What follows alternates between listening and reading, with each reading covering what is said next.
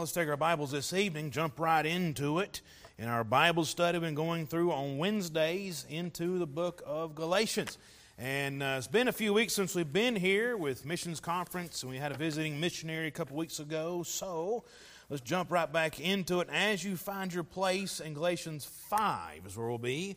But Galatians 5, and we'll read and start in verse number 22 and go through to the end of the chapter in just a moment.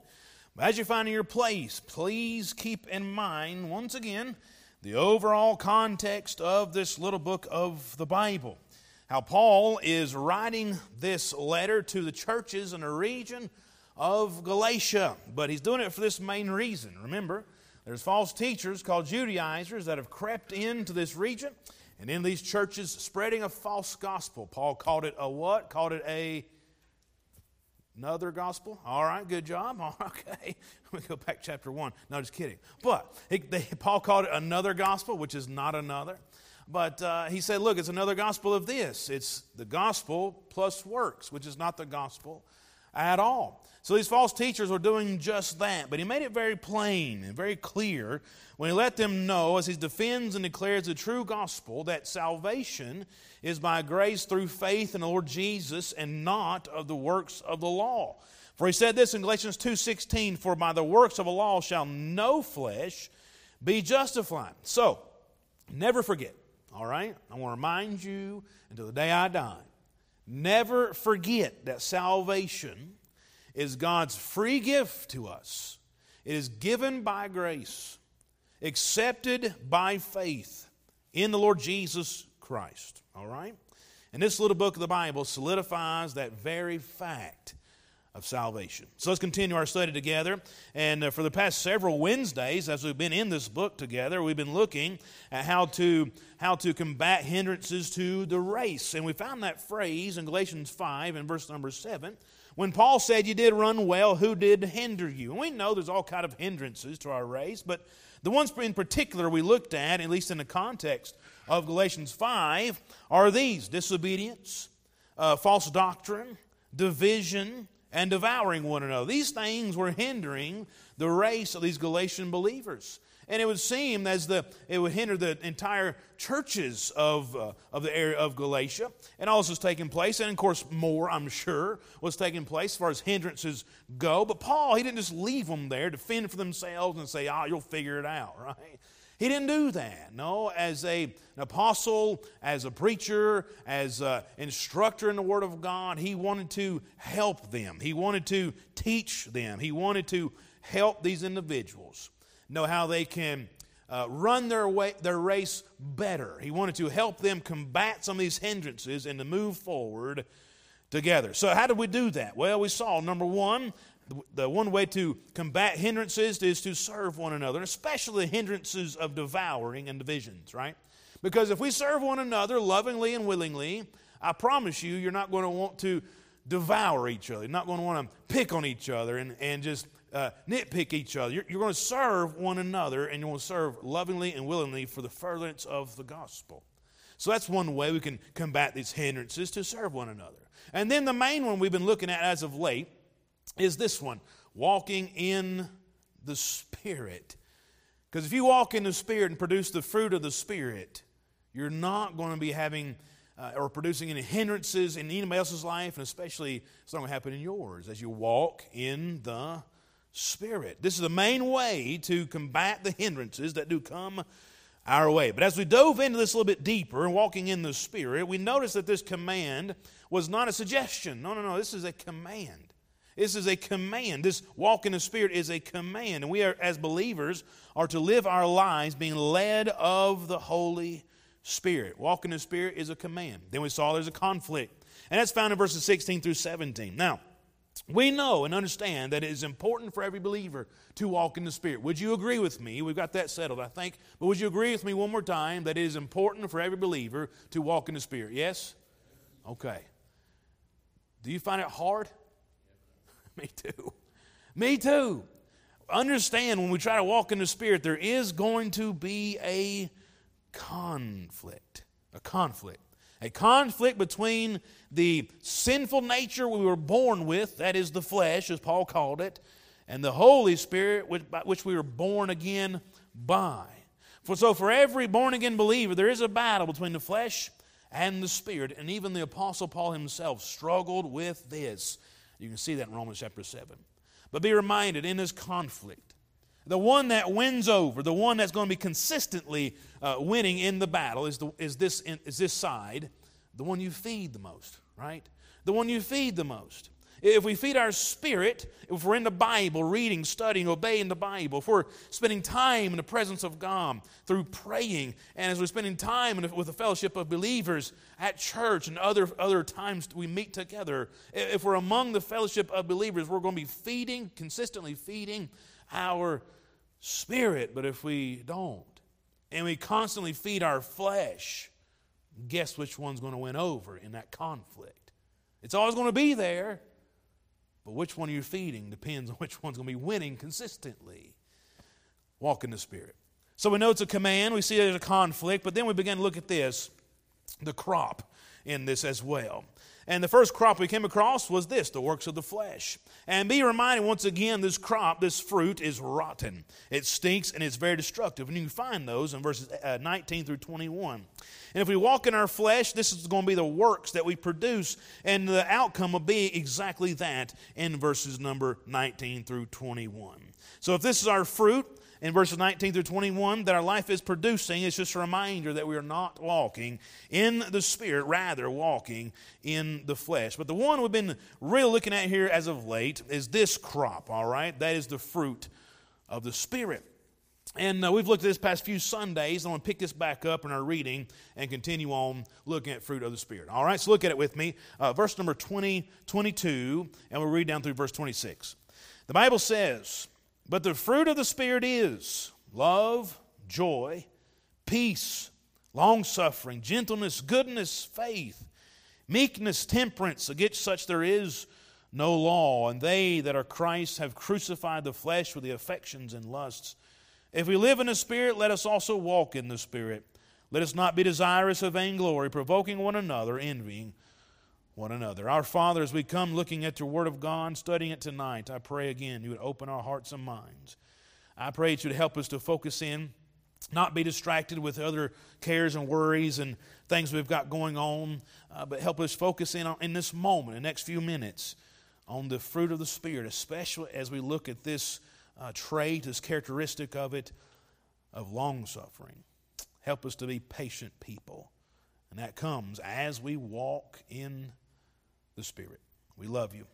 Thank you for loving us. In Jesus' name, amen. All right. So as we've been looking at the fruit of the Spirit here, quickly just want to go over these couple we've seen thus far. Remember, as we dove into this cluster of the fruit, we've taken notice of this one, love. All right. That's the first one mentioned here. And we believe it'll be the first one mentioned for a reason, because all the other elements of the fruit of the Spirit are an overflow, or rather an outgrowth of the fruit of love. Everything flows from this deep, rich, fertile ground of God's love.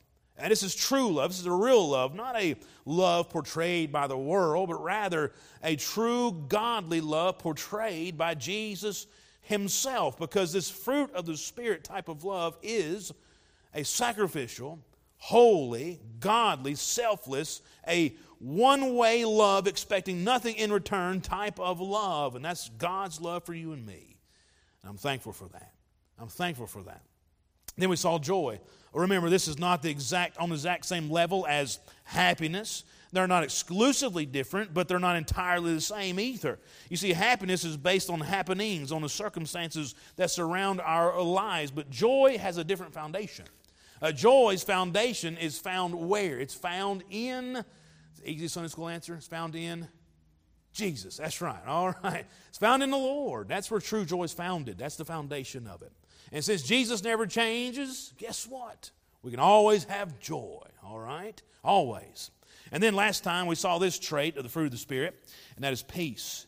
And peace is something everyone craves in their life. It really is. And yet it seems many are missing this very trait that they crave. Many are missing it. Why? Because they're looking for it in all kinds of different places, and especially in places that the world has to offer. And I'm even talking about believers, Christians, trying to find peace in other places that they can never find it. But Jesus made it very plain and clear when he said this, we're going to find our peace. John 16, verse 33. These things have I spoken unto you, that in me you might have peace. In the world you shall have tribulation, but be of good cheer. I've overcome the world.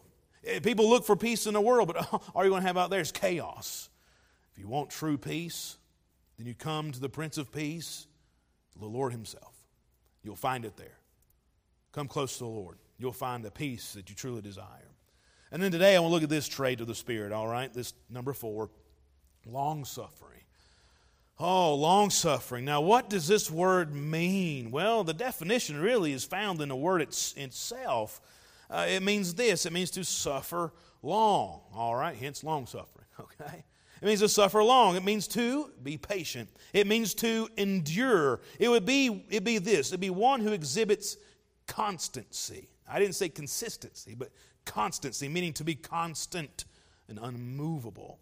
It means to be steadfast, to persevere. This is what it means to be long-suffering. And any believer that who's walking in the Spirit will render this characteristic. It will flow. It will flow from their life. Now, I'm not saying you'll be perfect all the time, but I'm saying as you walk in the Spirit, it will flow through. It really will. Because it's a characteristic of the fruit of the Spirit. Now, as we consider long-suffering, I would like to take note of a couple elements of this word itself. And here's the first one, all right? Understand, long-suffering does not strike back.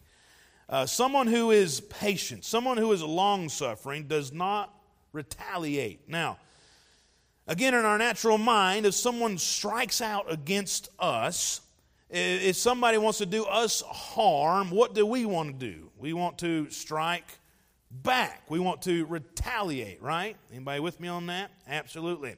That's what we want to do. And this is actually what our flesh would love to do. And again, it's really a work of the flesh. Remember what the Bible says in verse number 19. Well, just look at it with me. You're there on that page. Look at verse number 19, Galatians 5:19, all right? Now, the works of the flesh are manifest. And he talks about several. Then go down to verse number 20, and here's these. The third word there. Hatred, variance, emulations, wrath, strife. This is the complete opposite of someone who is long-suffering. But this is the flesh's desire. That's what the flesh would want. They want that variance. They want that hatred. They want that strife and wrath to come back on that individual who struck out to strike at you. But what's the character of God?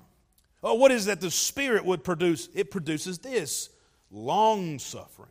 So the fruit of long-suffering is the complete opposite of the works of the flesh that is listed there in verse number 20.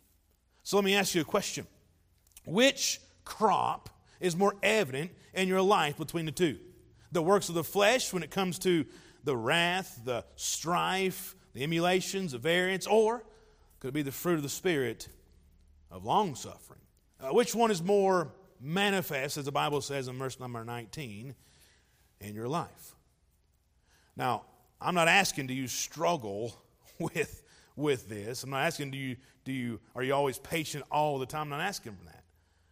Because remember, we have a conflict. There's a struggle there. Yes, verse 17, it's contrary one to another. There's a struggle. But which one is being, let me say it this way, I'm using an industrial term, mass-produced? It's more often seen than not in your life. When it comes to the work of the flesh and the fruit of the Spirit, and the one that's being mass-produced is going to be the one that you're feeding the most. And I'll be honest with you. And you probably want me to do that, right? You want the pastor to be honest with you? Okay. I'll be honest with you. I do struggle with this one. I struggle with this one. Patience is not my greatest attribute. All right. I struggle with it. And anybody else like that? I just want to know I'm not alone. Hey, man. All right. Thank you. There's a few of us in here. Even today, driving the kids to school, there was on I-26, some of these drivers are angels, no doubt. fallen angels, but they're angels nonetheless, right? Anyway, and I'm sure she's a sweet old lady. I'm sure she is. But as I was passing people, she decided to get behind me and flash her lights and wave her hand, want me to go faster. And that doesn't make me want to go faster. I'm just saying, And so I was just waving at her too. And so patience is not my greatest thing. And, it probably is not wise. I'm just going to rant for a second. You just had to put up with me. It's probably not wise. Like I said, I'm sure she's a sweet old lady. But it's probably not wise for a sweet old lady to get really mad at a 39-year-old man who could easily just stomp her. It's probably not the wisest thing in the world. So, what are we doing? Okay, anyway, don't do that, all right? Like I said, I struggle with patience sometimes, okay? But it's not my greatest attribute, all right, patience. But listen, I do know this. If we walk in the Spirit, we won't have to worry about trying to be patient, right? I've been guilty of saying this. Oh, you trying my patience, right? Be honest, you said it. You probably said to your kids. I know you have. Or grandkids, whatever. You trying my patience. Well, I get that. I do. I understand it completely. But if we're walking in the Spirit as we ought to do, we don't have to worry about trying to be patient or try to work up enough patience. Rather, as we walk in the Spirit, it'll be a natural outpouring of the Holy Spirit in our life to be long-suffering. I get it. It's hard. I understand. There's a conflict. Yes, I know that. But listen, the Spirit of the living God will help us suffer long in those moments. He will help us endure when the pressures of life may absolutely fall down upon us. He'll help us. He'll help us when the sickness riddles our bodies. He'll help us when disappointments come, when discouragements raid our mind, when men attack, abuse, slander, or whatever else, fill in the blank, and do all sorts of things to harm you, either intentionally or unintentionally. He will help us. He will be there to help us endure, to suffer long, to be constant through those times that are sure to come, if we're walking in the Spirit. The Holy Spirit is there. If you're saved, you know Christ is your Savior. He dwells, lives, resides in you. And if we are walking in the Spirit, living, being led of the Holy Spirit of God, walking in the Spirit, this will come out. This will be a fruit of it, of long-suffering. Here's what Jesus said that the Holy Spirit would be to us in John chapter 14, all right? Just one of many things, but here's one of them. In John 14, verse 16 through 18, "And I will pray the Father, and He shall give you another Comforter, that He may abide with you forever. Even the Spirit of truth, whom the world cannot receive, because it seeth Him not, neither knoweth Him, but ye know Him. For He dwelleth with you, and shall be in you. I will not leave you comfortless, I will come to you." John 14, verse 25 and 26. "These things have I spoken unto you, being yet present with you, but the Comforter, which is the Holy Ghost, whom the Father will send in my name, He shall teach you all things, and bring all things to your remembrance, whatsoever I have said unto you."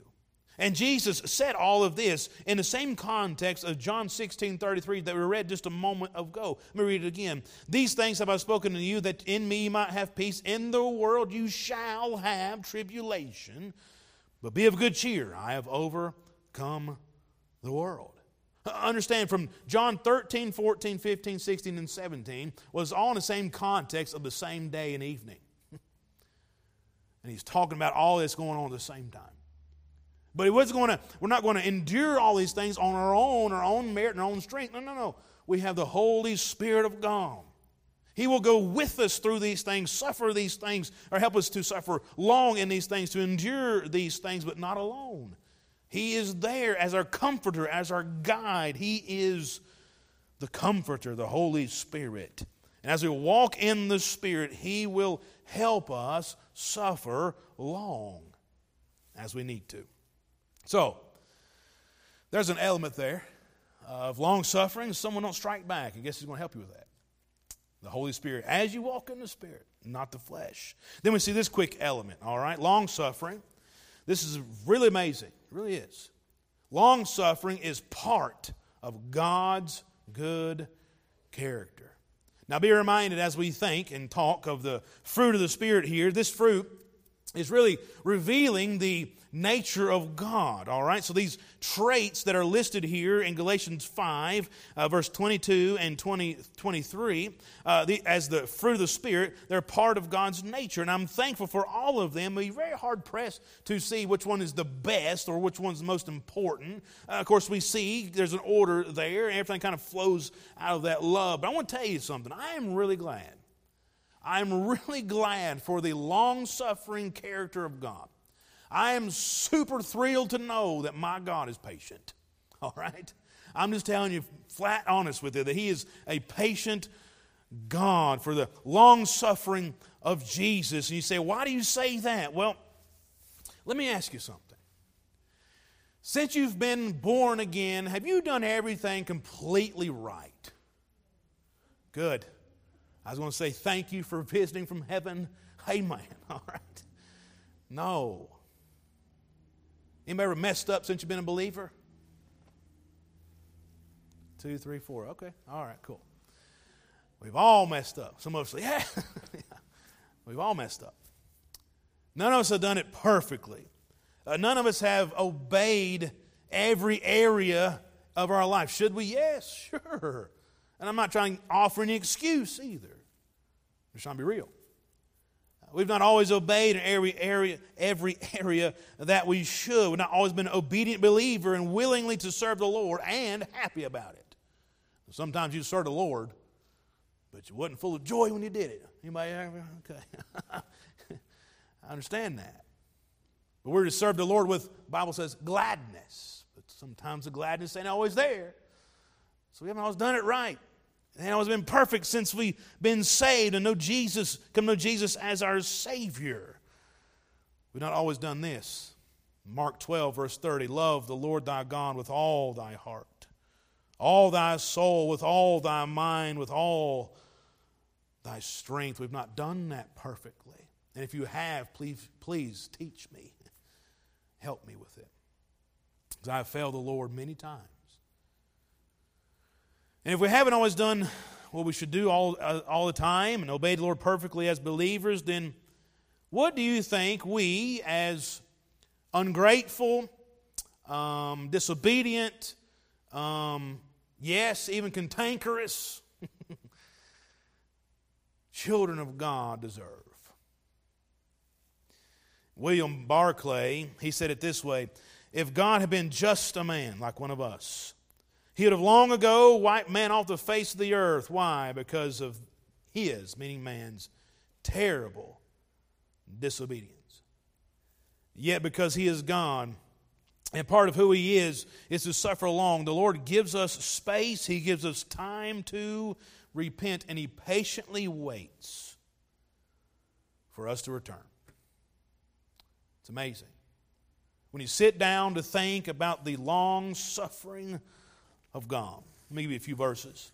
2 Peter 3:9, the Lord is not slack concerning His promise, as some men count slackness, but is long-suffering to usward, not willing that any should perish, but that all should come to repentance.